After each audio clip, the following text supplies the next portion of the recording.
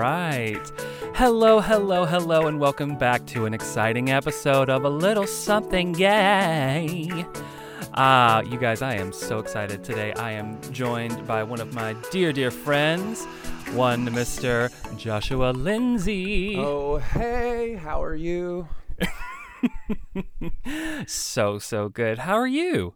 I'm good. It's good to be here. Thanks for having me. I'm glad Of we're course. getting a chance to catch up and shoot the shit a little bit. It's been too long. I know, right? When was the last time we actually really had a chat? We've obviously chatted a little over Instagram, but I think the last time we saw each other was you were in town in Oklahoma City and I met you at the Boom for karaoke. Yes. So that would have been at least 3 years ago. Oh my God, I have vivid memories of that. Yeah, we and maybe since then that I'm not remembering, but I think it's been 3 years, man. I think that's when it was, yeah. Yeah. What's your go-to karaoke song? My go-to karaoke song, "Love Don't Live Here Anymore" by Lady Antebellum. You know, Okay. I'm a country boy, and it's in my range, and it's usually a country song. So, Lady she's in a good range because you can really, especially for men, it's like a good mid-range, but then there's some nice high stuff too, which you can really show off on. Yeah. So, Josh. Yes. You're a huge fan of this podcast, so you know this already. But for those that don't listen, I like to ask my guests, how do you identify? I identify as a gay man, he, her, or my pronouns, but honestly, you can call me anything as long as it's out of respect. I don't care. Can I call you a bitch? You can call me a bitch. You can call me baby mama. You can call me whatever you want. Baby mama. Oh, my God. Are you coming on to me? I mean, virtually. When did you come out? Came out, I never actually came out. I was drug out, but I guess officially came out on my 19th birthday. Yeah, so on my birthday, that would have been 2008, maybe? I take it that was not a happy experience. No, it's a pretty traumatic experience, but, everything that we go through makes us who we are, so. Absolutely. Yeah. Never technically came out. Was outed by my mother, and pretty much everyone I'd ever known in my life knew within, 3 days. All under the guise of praying for me, of course, but. Of course. You're from a small town in Oklahoma, yes? Yeah, small town southwest Oklahoma, about 1,000, maybe 1,100 people. Real small farming community, so. Okay. Are you a farming? Were you an FFA and things like that? Yes, FFA. I did all of it. The showing animals, raised cattle, pigs, sheep. I've helped deliver far too many newborn baby pigs that I care to talk about. And I always tell people I don't have a lot of special skills, but I can shear a lamb in under 30 minutes. So, if your lamb ever needs a haircut, give me a call. You are so butch. I am until I'm not. Okay, fair enough. Right. You are also married to a lovely man. How long have you been married? We have been married. We just celebrated. Oh, shit. This last November was 4 years of marriage, and we've been together for almost 6. So. Oh, wow. 6 years total. 4 years married. What's the secret to a long, loving gay relationship? I don't know. I'm still trying to figure it out, but luckily we're very happy. I do think communication is key. I know that's cliche, but if you're not on the same page with what you want in life, and are not just completely upfront and honest with each other, that things don't typically work out too well, in my experience, at least. So. Yeah, sure. I'd say communicate everything you're feeling and don't feel bad about it, because I would rather talk it through and argue about it than, let it build up and get resentful, or one party not be getting what they need.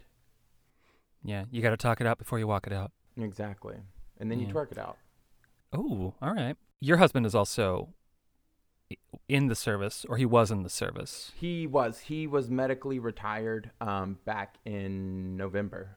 So that's why we came back to Oklahoma. What branch was Navy. Yeah, he was in the Navy. Mm-hmm. We he that's what brought us to Japan, and then afterwards San Diego. But while he was in the Navy, he developed like a rare autoimmune disease, a neurological disease. Oh, really? Yeah, his military career was, which he was, joining to make it a career, but it was cut short by that. So that's why we were sent back from Japan to San Diego so he could get the medical care he needed. We were there for a year and a half, and then he was medically retired. So silver linings, he was retired as opposed to separated. So we kept all of our benefits. He'll have a salary the rest of his life, which is nice because his disease is not, there's no cure, but luckily it is manageable. It's lifelong, but manageable with, change of life and medications and such. So. Right. Was this during Don't Ask, Don't Tell when he was serving?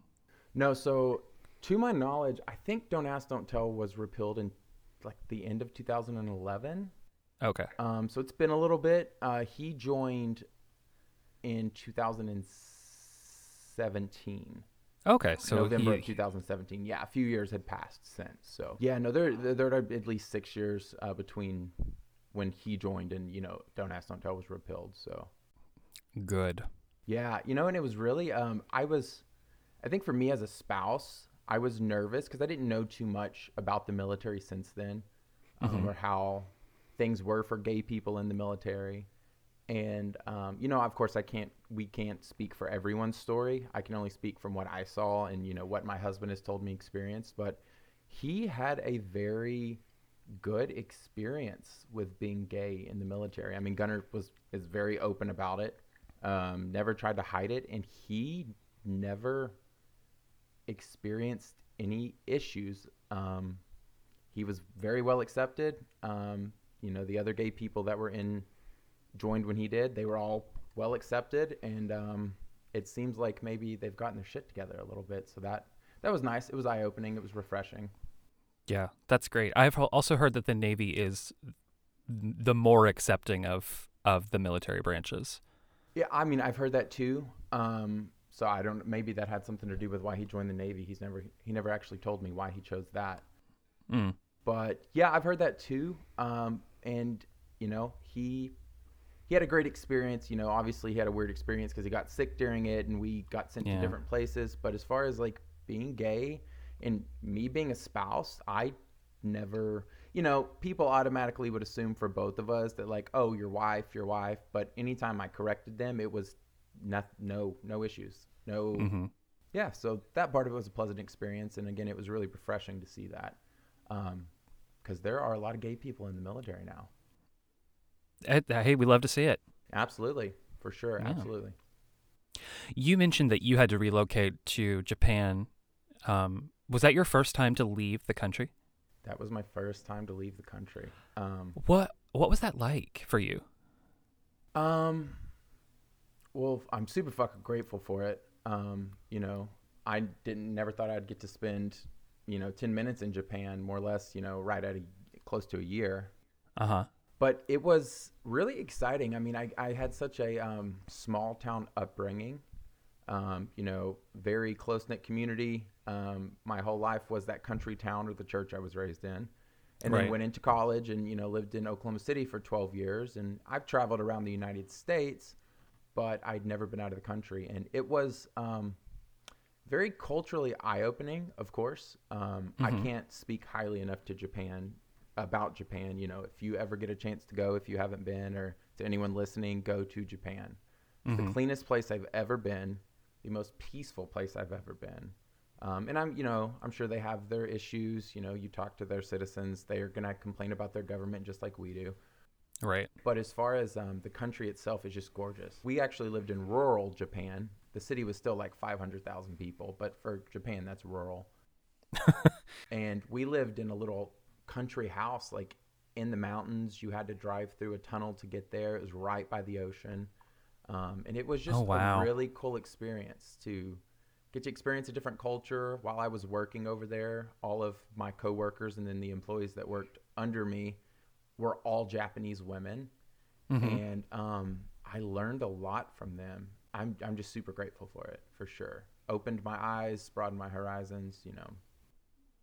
Do you think you'll ever go back? I absolutely. I hope so. We've Yeah. already talked about it. You know, we're trying to plan like a 5-year plan to make another trip there. Nice. We'd like to go, you know, back to the area that we lived in, which was Sasebo, Japan, Mm-hmm.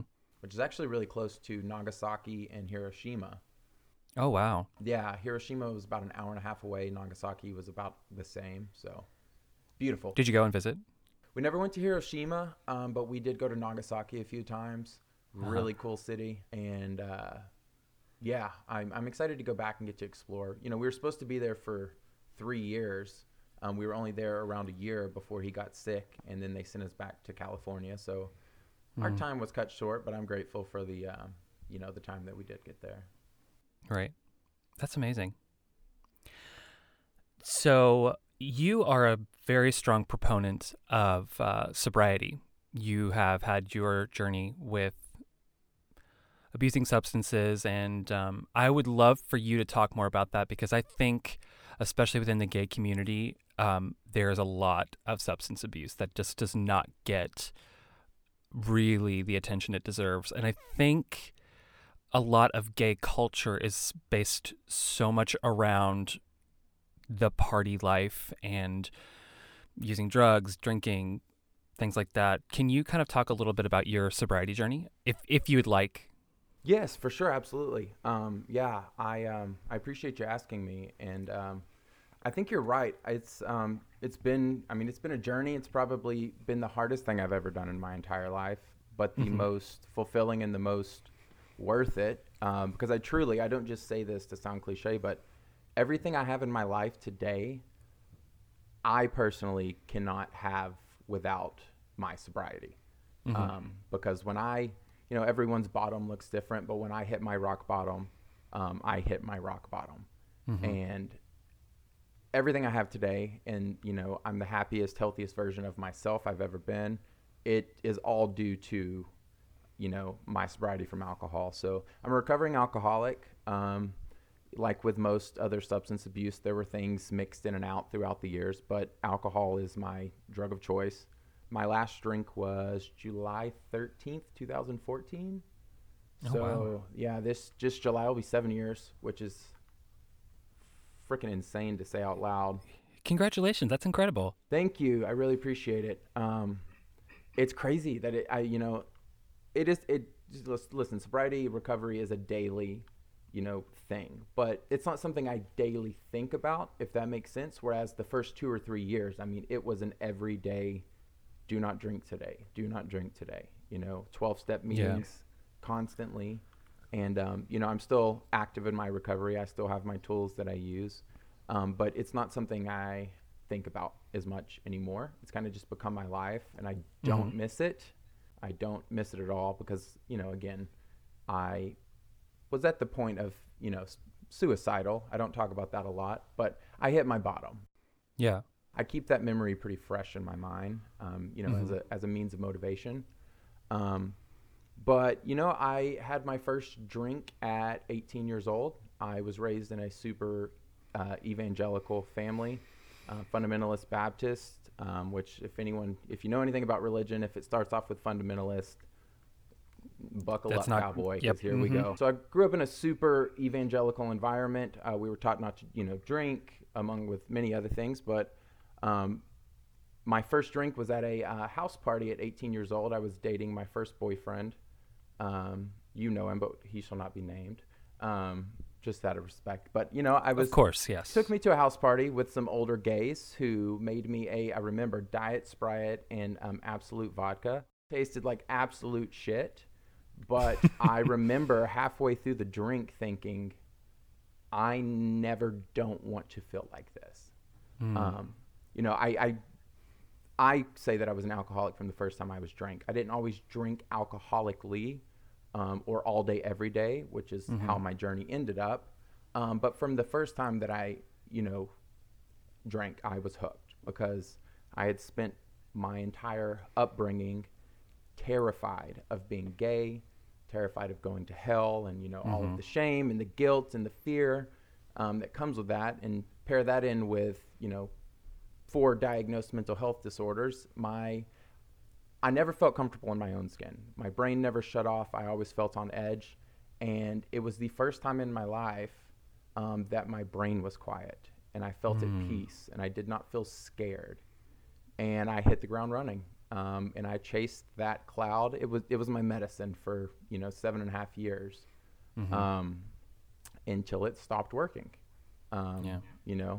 But that's where it started, and then it progressed over the years. It went to partying, just on the weekends, and then the next few years drinking every night. And the last 2 years that I drank, I was drinking all day, every day, from morning till night, till I passed out and did not know how I fell asleep, where I went to sleep, why I was waking up next to a stranger, all of those fun stories. So that was my journey with it. And then I had an aha moment that July of 2014. And people have asked me, like, what was your moment? I could list off some things.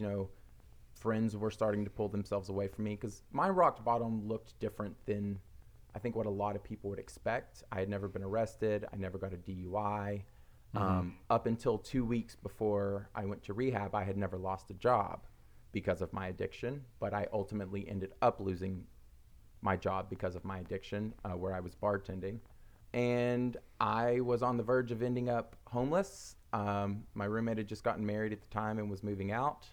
I had blown all of my money. Although I was making incredible money bartending, I was not making smart decisions, and I was sleeping on friends' couches, had nowhere to go. My close friends were starting to pull themselves away from me because of my behaviors, and I got to the point of not wanting to live anymore. My rock bottom was very much, yes, there was outside, sources. I know I just listed a job and friends, but I had never seen any real consequences, I guess, which I think propels a lot of people into sobriety, and it takes what it takes. But for me, it was a very slow and agonizing spiritual, emotional, and internal death. Because, like I mentioned, it wasn't just about the alcohol. I was not treating my mental health, which has been an issue my whole life. I was not treating the underlying factors of why I was constantly using alcohol as medicine. And so it was just slowly eating me away on the inside. And I know anyone in recovery, and most people can relate to this, but when you don't deal with something and you're using something to cover it, it just continues to build. It's like that teapot effect, until it finally blows up. And I was at the point of, I was done.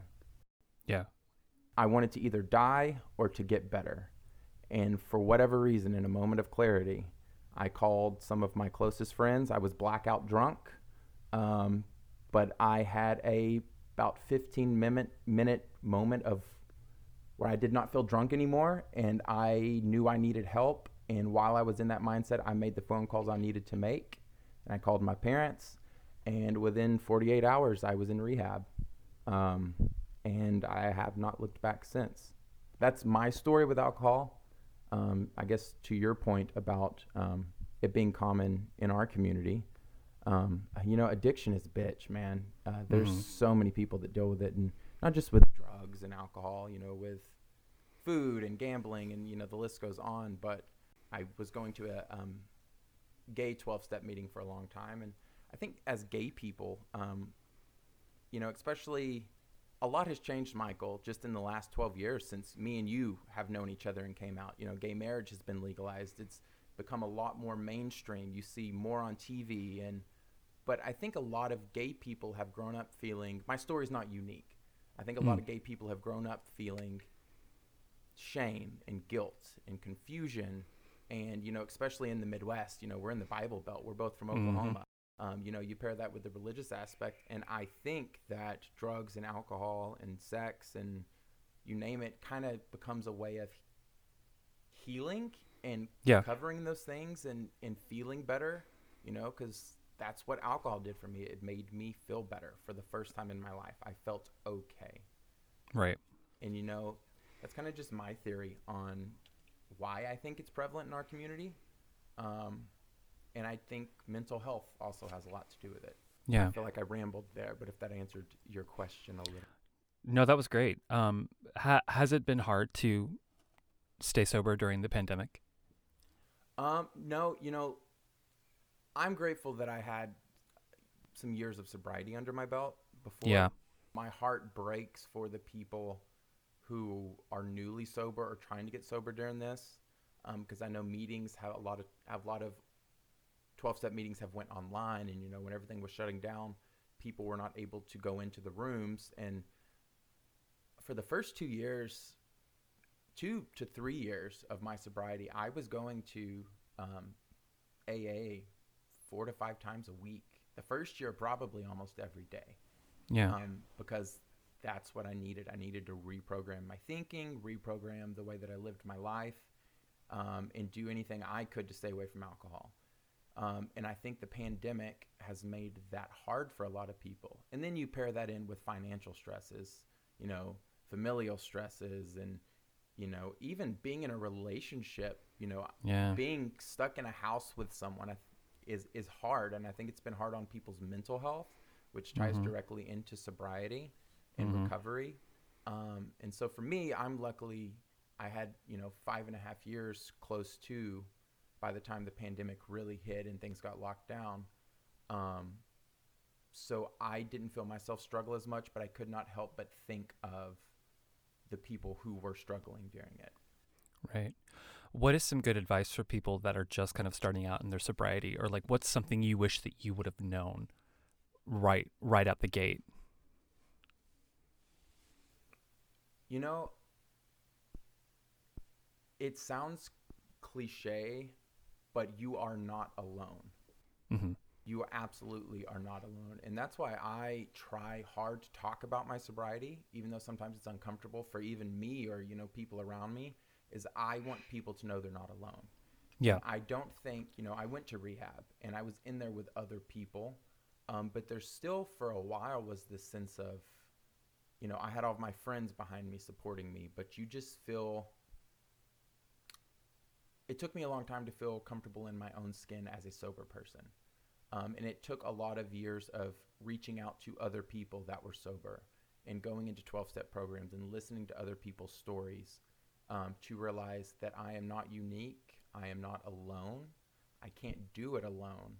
Um, and I think that's the thing that scared me the most. Mm. At the beginning, I did not know who I was without alcohol, and I did not know my life without alcohol.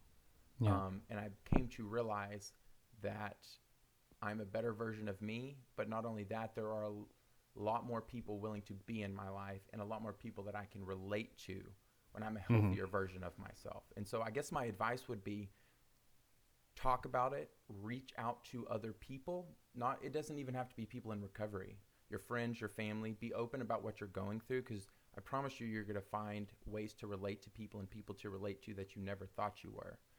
And Yeah. I'm not going to say you couldn't do it, but I see recovery being something that would be hard or near impossible to do on your own. And so I would say find a community, build that community, surround yourself with people that lift you up and can support you through your new journey in life, because it is a new journey and you have to relearn how to find yourself and just live. So, you know, I'm an advocate for 12-step programs. That doesn't work for everyone, and I think that's okay. I think you just need to find your community and grow within that community. Mhm. I will say you're the first person that I have known, first person I've been close to that has gone through this a sobriety journey, and it is really encouraging to like be a part of that with you and to kind of follow along, even if it's from a distance. It is nice to see. And looking back, I never thought that your drinking was destructive at the time. And I mean, I'm sure you were hiding things for maybe the benefit of us or whatever. But even our close friend group, I didn't ever think that I didn't see a problem. But knowing how you were feeling deep down, I mean, it is really illuminating. And I'm so proud of you. I mean, I think it's really incredible. It's really encouraging. I remember when you brought up that we went to karaoke at the Boom one night, and I was like, this is a bar. This is probably not going to be good. But you were like, yeah, it's fine. Well, yeah, because it's, my responsibility to stay sober, Yeah. and it's my responsibility to put myself in situations where I feel comfortable. Mm-hmm. And I tried to make, at the beginning, I think a lot of people were struggling to, it's uncomfortable when someone is starting a new chapter, especially with something like sobriety, Yeah. it is something so major and it was so important to my health and my well-being, that I think it kind of made people uncomfortable. They didn't want to, and only out of love, nobody wanted to overstep or put me, and I always appreciated it. Mm-hmm. So I've just tried to be cognizant over the years of letting people know, like, I'm in control of my safety. And so it's my job to say no. So I don't ever want you to ever feel bad. For the first year that I was sober, I did not step foot in a bar, Mm-hmm. because I did not want to put myself in that situation because it was so important for me to stay sober. Yeah. And then over the years, birthdays, I would go. Now, here's the thing. I don't drink, so there's a point in the night where everyone's drunk and it's not fun for me anymore. It Yeah. doesn't tempt me. It's just Mm-hmm. not fun anymore. But I get it. I'm at a place now where I can go to bars and clubs, and I love to dance and I love to sing, and it's fine for me now. But I worked my way into that, and I have a Got it. rule for myself. If I am not in a good headspace, if I am in a depression or in a super anxiety ridden mode, I will not go to a bar, because I may not be thinking about alcohol at the time, but alcohol was my medicine. And the reality is, whether I am having that obsession now, there's no reason to put Josh in a situation where Josh might want to drink because I'm in a bad place. You know what I mean? Right. Right. So if I met you out when we met at the Boom, I was in a place to be there. Mm-hmm. So yeah, don't ever worry about that. I appreciate it. And I think a lot of people, talking now back, I was really good at hiding it. Again, I wasn't getting DUIs, and I'm not trying to compare stories for other people or put anyone down. It's just, I think I hate to say functioning alcoholic, but I was a functioning alcoholic. I maintained a job. I maintained friendships. I got myself through college. Mine was an internal struggle. But even before I drank, I had those same internal problems, those struggles. My upbringing was rough with the evangelical beliefs, but I kind of became like a master actor and became really good at hiding things and put up a persona of this kind of like say whatever he thinks, like, Mm-hmm. when on the inside it wasn't matching up. And so I think it was hard for people to know exactly what was going on because I wasn't talking about it. I mean, even my boyfriends at the time, some of my closest friends did not realize. And things got a little worse after we all graduated college and kind of went our own different ways. But Mm-hmm. yeah, I think I had just gotten so good at hiding everything in my life and internalizing it, that I did that until I could not do that anymore. Right.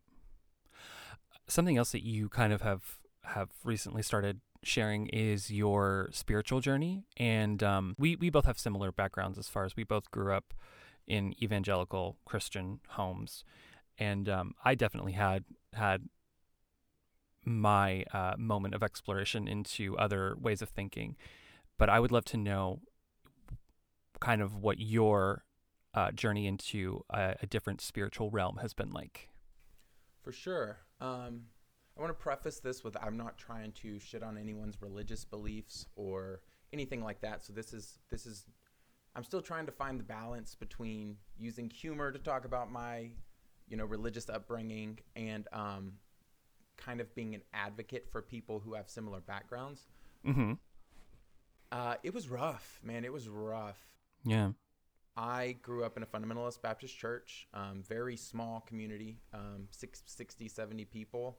And, I was also in a small town, so I had a very closed off experience from the rest of the world. We were not allowed to watch much on TV, only Mm-hmm. allowed to listen to Christian music. I actually went to, I don't know if you know this, but I only went to public school 8th grade through senior year.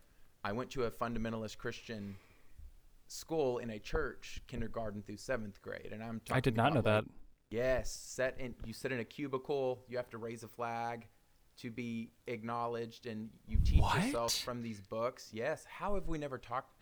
I don't know. I didn't talk about it for a long time, but it's like a cult. I mean, it has a lot of markings of a cult. Yeah. But, every page, yes, they had to teach us the basics of math and English so they could stay open as a school, but every page was plastered with a Bible story or a scripture verse. And, there was chapel every morning and every evening, and you only got to socialize like 1 hour out of the day because the rest of the time you were in this cubicle memorizing Bible verses and learning the basics. And it was, I mentioned before, but I struggle with chronic depression, chronic anxiety, and so that alone, that kind of isolation was hard enough for a kid that struggles with that. But you pair that in with I've always known I was gay. Always. I've never not known. And, in the religion I was raised in, being gay is about as bad as you can be. I've witnessed child predators get a little more compassion than I received once I actually came out. Yeah. And again, this is not to shit on their beliefs or my parents or anything. I'm just sharing my story. So I was always cognizant of there's something wrong with you. And there's something really, really badly wrong with you. And so that, ate away at me for a lot of years. And it really damaged my psyche. And it's taken, I'm 32 and I'm still unpacking shit with therapy and, meditation.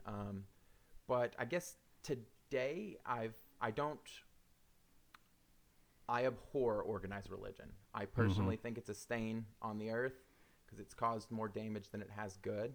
And I don't think anyone would have a problem with religion if it had not caused so much pain for people. Right. But I am a very spiritual person. And I consider myself, I guess, a spiritual agnostic. As in, I'm not going to say there is a God or there isn't a God. I think if there is, it's so far beyond our understanding that nobody's right. Yeah. And kind of none of our damn business to even worry about it because regardless, we're here. And I'd rather spend time working on my internal spiritual life so I can connect to the people around me and, be a vessel of love and, positivity in the world. Yeah. And worry about what some higher power, where he's going to send me when I die. But it's been a journey, man. It's taken a lot of therapy and a lot of working through a lot of resentments. And spirituality to me is more of an internal thing. I meditate a lot. I read a lot. And it's more about finding a connection to a higher power. I don't need a name or a face or a gender or a backstory for that anymore. Yeah. It's just the connection and letting that guide me. So that's where I'm at. It's been a journey. It's weird not believing in hell, but still being scared of hell at 30 years old. You know what I mean? I am right there with you. Yeah. I recently have just kind of started to, and I think it has been the fact that we are in a pandemic and so many people, I've talked about this before, but so many people are taking it upon themselves to like look inwardly now because we're just forced to be by ourselves so much. But I've really been taking it upon myself to kind of really look into what I believe in. And the more I think about it and the more that I kind of research it, I don't really believe in hell either because even early Christians didn't even believe in hell. Jews don't even have a hell. You know what I mean? Like these pre-Christian religions don't have an afterlife. That is, a damnation essentially. So I just think it's so fascinating. And I mean, I kind of, my ideas kind of align with yours in that I'm more spiritual and I'm sort of agnostic as well in that I believe that there is a higher power, but we are just such a lesser life form that we couldn't even really comprehend. It's like trying to teach calculus to a second grader. You know what I mean? Or just to me. Yes. So it just, I mean, I'm like right there with you. I totally get what you're saying. Yeah, it's weird how in religion damages the psyche. I guess, yes, especially as a child, because you trust adults and you trust that what you're being told is true, but also knowing I was gay my whole life and knowing there was nothing I could do about it, it really was like this weird conflict because I think I've always been a spiritual person. Mm-hmm. I've always wanted to connect, and but the avenue in which I was given, what I was taught, was a very scary avenue that I could not make sense of, and it really caused a lot of conflict. And that it's still something I'm working on, and there are days that I struggle more than others, and but you're right. I think I got to the point where I was like, you can't be resentful at your parents in this religion anymore if you're not going to take the damn time to figure out what you believe. You know what I mean? And Yes. so I kind of got to that point, and I was like, okay, sitting around pissed off is not doing anything, and it's not helping you spiritually. Like, if you don't believe this shit and it really has caused you that much problems, well, then it's time to figure out what you believe. And Right. so I really started that journey. I think living in Japan, which is a strong Buddhist society where everything's peaceful. And I started studying, not a lot, but I started looking a little bit into Buddhism and meditating, and then moving to California, where there's a lot of spiritual hippies. It was really good for me. And Mm-hmm. throughout the pandemic, I wasn't working. I had left my job to take care of my husband during his sickness, because there was points, Michael, where he was incapacitated, couldn't get out of bed. It was, this is something he'll deal with forever, but he's at least on medications now. But we made the decision for me to leave work for a couple years, to help take care of him. So during 2020, I was not working. I was at home. And so I was really able to dive into some spiritual readings and deep meditation, and I started running daily. I've become a runner, which I never thought would happen. But it was really good for me in the sense that I actually got to sit down and take the time while still seeing my therapist, to figure out what the hell I actually believe and kind of work on those resentments, which I still struggle with Mm-hmm. to this day. But it was really good for me in the sense that, like you said, I was able to actually sit down and figure out what I believe, do the soul searching, um, and not feel guilty about it. For the first time in my life, I don't feel guilty about it. Mm-hmm. I don't feel guilty about questioning things. Yeah. I don't feel guilty about some days not believing anything, because it really is just a process. And I think as long as, I'm keeping my side of the street clean and not hurting other people, that's okay. I think life's about growth, and it doesn't have to happen overnight, and you don't have to have the Mm. exact answers like in this moment. For sure. That is such a great way to think. And I think if more people, I mean, at the end of the day, you're only able to do what you can do. I mean, so the fact that you are saying, I'm just gonna do this, work on me, make sure that I am the best I can be. I mean, that's gonna, you're already, I mean, like I told you, I see a change in you, and I'm sure I'm not the only one. So I I think really you're, appreciate that. I love hearing about your journey and watching it happen. Well, thank you. Yeah.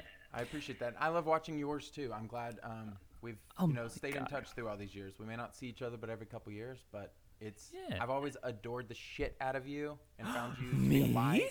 Yes, and I love your sister. And Oh, that bitch. yeah, right. Well, thank you. That's very sweet. Um, oh, okay. So you were in a project called The Stand-In. Yes. Okay. Can you tell us a little bit more about that? I tried to find it the other night because I wanted to watch it. I couldn't find it. Okay, so Yusuf Kazmi, who you know. Yes. I want to have him on as well. Yes, so he's my bestie still to this day. And he made a short film called The Stand-In, which we actually made back in 2018.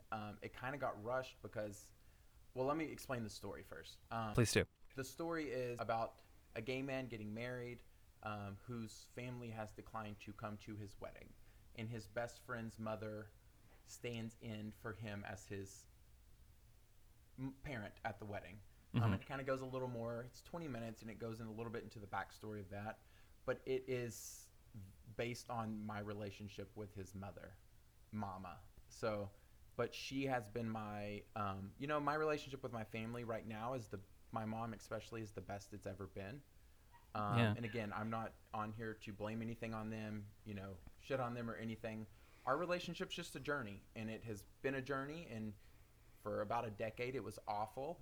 Yeah. But in the last few years, I think with the pandemic and my parents getting older in age and me getting healthy, because regardless of everything, I thought it took me getting healthy too, to take accountability for my part of the bullshit, because I did not always act out of love, and I can see that now. But it's just a lot of things have brought us together. Me moving out of the country, and right now we're the best we've ever been. Me and my parents genuinely have a friendship. We've got a lot of work to do, but things are good and there's love there. Yeah. But for the past 10 years, Yusuf's mom has been my mom. And she's been there when I needed her to be. And that's what this film is about. I got married in 2016, 2 days before Trump got elected, because I was trying to get grandfathered in case that idiot tried anything. That's smart. We got married in 2016, and me and my family still weren't good, and not a single member of my family was at my wedding. My parents declined, and Yusuf's mom was there for me, like she had been for the entire decade. And that's what this film's about. Yusuf makes projects that are personal to him. He also involved Sarah Cunningham, which free mom hugs. Everyone listening, please look up Sarah Cunningham. She's doing incredible work. Free mom hugs. She said that she would go stand in for any couple whose parents were not going to be there. And so she was a part of the film, and that's what the film's about. We filmed it in a rush over a 3-day weekend because I was moving to Japan three weeks later. Oh, Jesus. So we filmed it. I packed up, moved to Japan, and then he worked on the editing and the post-production. And it's been on the film festival circuit. It's not really available for public viewing yet, and the film festivals have been weird because of the pandemic hit after. It really would have kind of went through most of it in 2020, but then everything was online. So there are still ways. It actually was just in a Valentine's Film Festival out of Fayetteville, Arkansas a few nights ago. Oh, wow. So there are ways to watch it. If people keep up with mine or Yusuf's social media, we post anytime it's available. Okay. And at some point he is talking about making it publicly available, whether that's on his Facebook, I'm not sure. Amazing. But it was an incredible project. It was very personal to all of us involved, and he actually asked me to play myself under a character name of Brian. And it was, I don't consider myself an actor by any means, but it was such a personal story for all of us that we were excited to tell. And yeah, that's the rundown on that. And it was an incredible process and an incredible story that I'm glad we all got to share. Because, my story is not unique. There's, plenty of people. I mean, Sarah Cunningham stays busy going to people's weddings. I can imagine. As there's, things have progressed a lot, but, there are still a lot of people suffering. There's a lot of people, struggling with their family's acceptance. And it is good to know chosen family is real, y'all. Chosen family is real. And that's when I say back to adoring you. You guys all in college, everyone at Casa de Homo. Oh, yeah. Y'all were my family. I mean, I didn't talk about it much or at all, but that was during the worst of my relationship with my family. And I was really struggling. So just having that support group of good people around me, really, it saved me. It truly saved me. So thank you for that. And for all of our crew back in the day, chosen family's real. And that's what this film is about. It's about chosen family. And I think gay people know that all too well. Yeah. And so, yeah, it was exciting to be a part of and exciting to get to tell that part of the story. Well, I hope that it does become available for public viewing because I think it would do very, very well. Yusuf, if you're listening, I want you to come on the podcast. I'm at his house right now. I got snowed in up here, so. Well, tell his people to call my people. I will tell him to message you, and I'm sure he'll find a way for you to watch the film. So. Okay. I'm actually I do want to reach out to him because I would love to have him on and talk more about this project. Absolutely. Yeah. Well, Josh, we're kind of getting to the end of our time together here. Perfect. Well, I really appreciate you having me. Well, thank you so much for coming on. Before you leave, I didn't put this on the outline, but at the end of every episode, I like to ask my guest, is there a queer person in your life that has influenced you in any sort of way? It can either be maybe like the first gay person you ever met or just anybody that kind of impacted you, kind of helped you grow, lifted you up? Is there anybody in your life that you can think of? Oh, absolutely. My best friend Yusuf, who we just talked about. Oh, great. 100%. We met kind of a really pivotal part of our lives. He also went to Christian school, but his mother's very accepting of him, but he has dealt with a lot of these same self-doubts that I had and the religious conflict, and we kind of met each other at a time where we were trying to come into our own. Yeah. And we really have grown into adulthood and queerhood and gayhood and sisterhood and all the hoods together. And yeah, he inspires me more than I think I could ever let him know. So yeah, he is my gay inspiration. Your inspiration, if you will. Inspiration, yeah. Yeah. I'll tag him down on the show notes as well, so people can follow him. He is a light. And I'm just going to say now he's going to be a future guest because we're going to make it happen. There you go. And if he doesn't say me, I'm going to block him. Where can everyone follow you if they want to follow you? So the only social media that I actively use is Instagram. Perfect. And my handle is Midwest Dad Bod. Because I couldn't imagine why you chose that one. Well, I'm sober, but I'm still an idiot. That's never going to change. Some things don't change, Michael. So you can just follow me on Instagram. Like I said, we post anytime that the film's showing. And, I talk a lot about my sobriety and my religion on my journey with religion on my Instagram. So anyone that's struggling with mental health or recovery, feel free to reach out. I am not the expert. I am going through this shit too in this journey. But again, like I said earlier, it's important to find a community. And I think when we go through shitty things in life, if we can turn them around to help someone else, it kind of makes it worth it, if we can use our scars to help others. So to anyone listening, if you're struggling in any way, reach out to someone. I'm here to talk, whether I know you or not. So that's how to find me. Well, Josh, thank you so very, very much. Is there any last words you'd like to leave us with?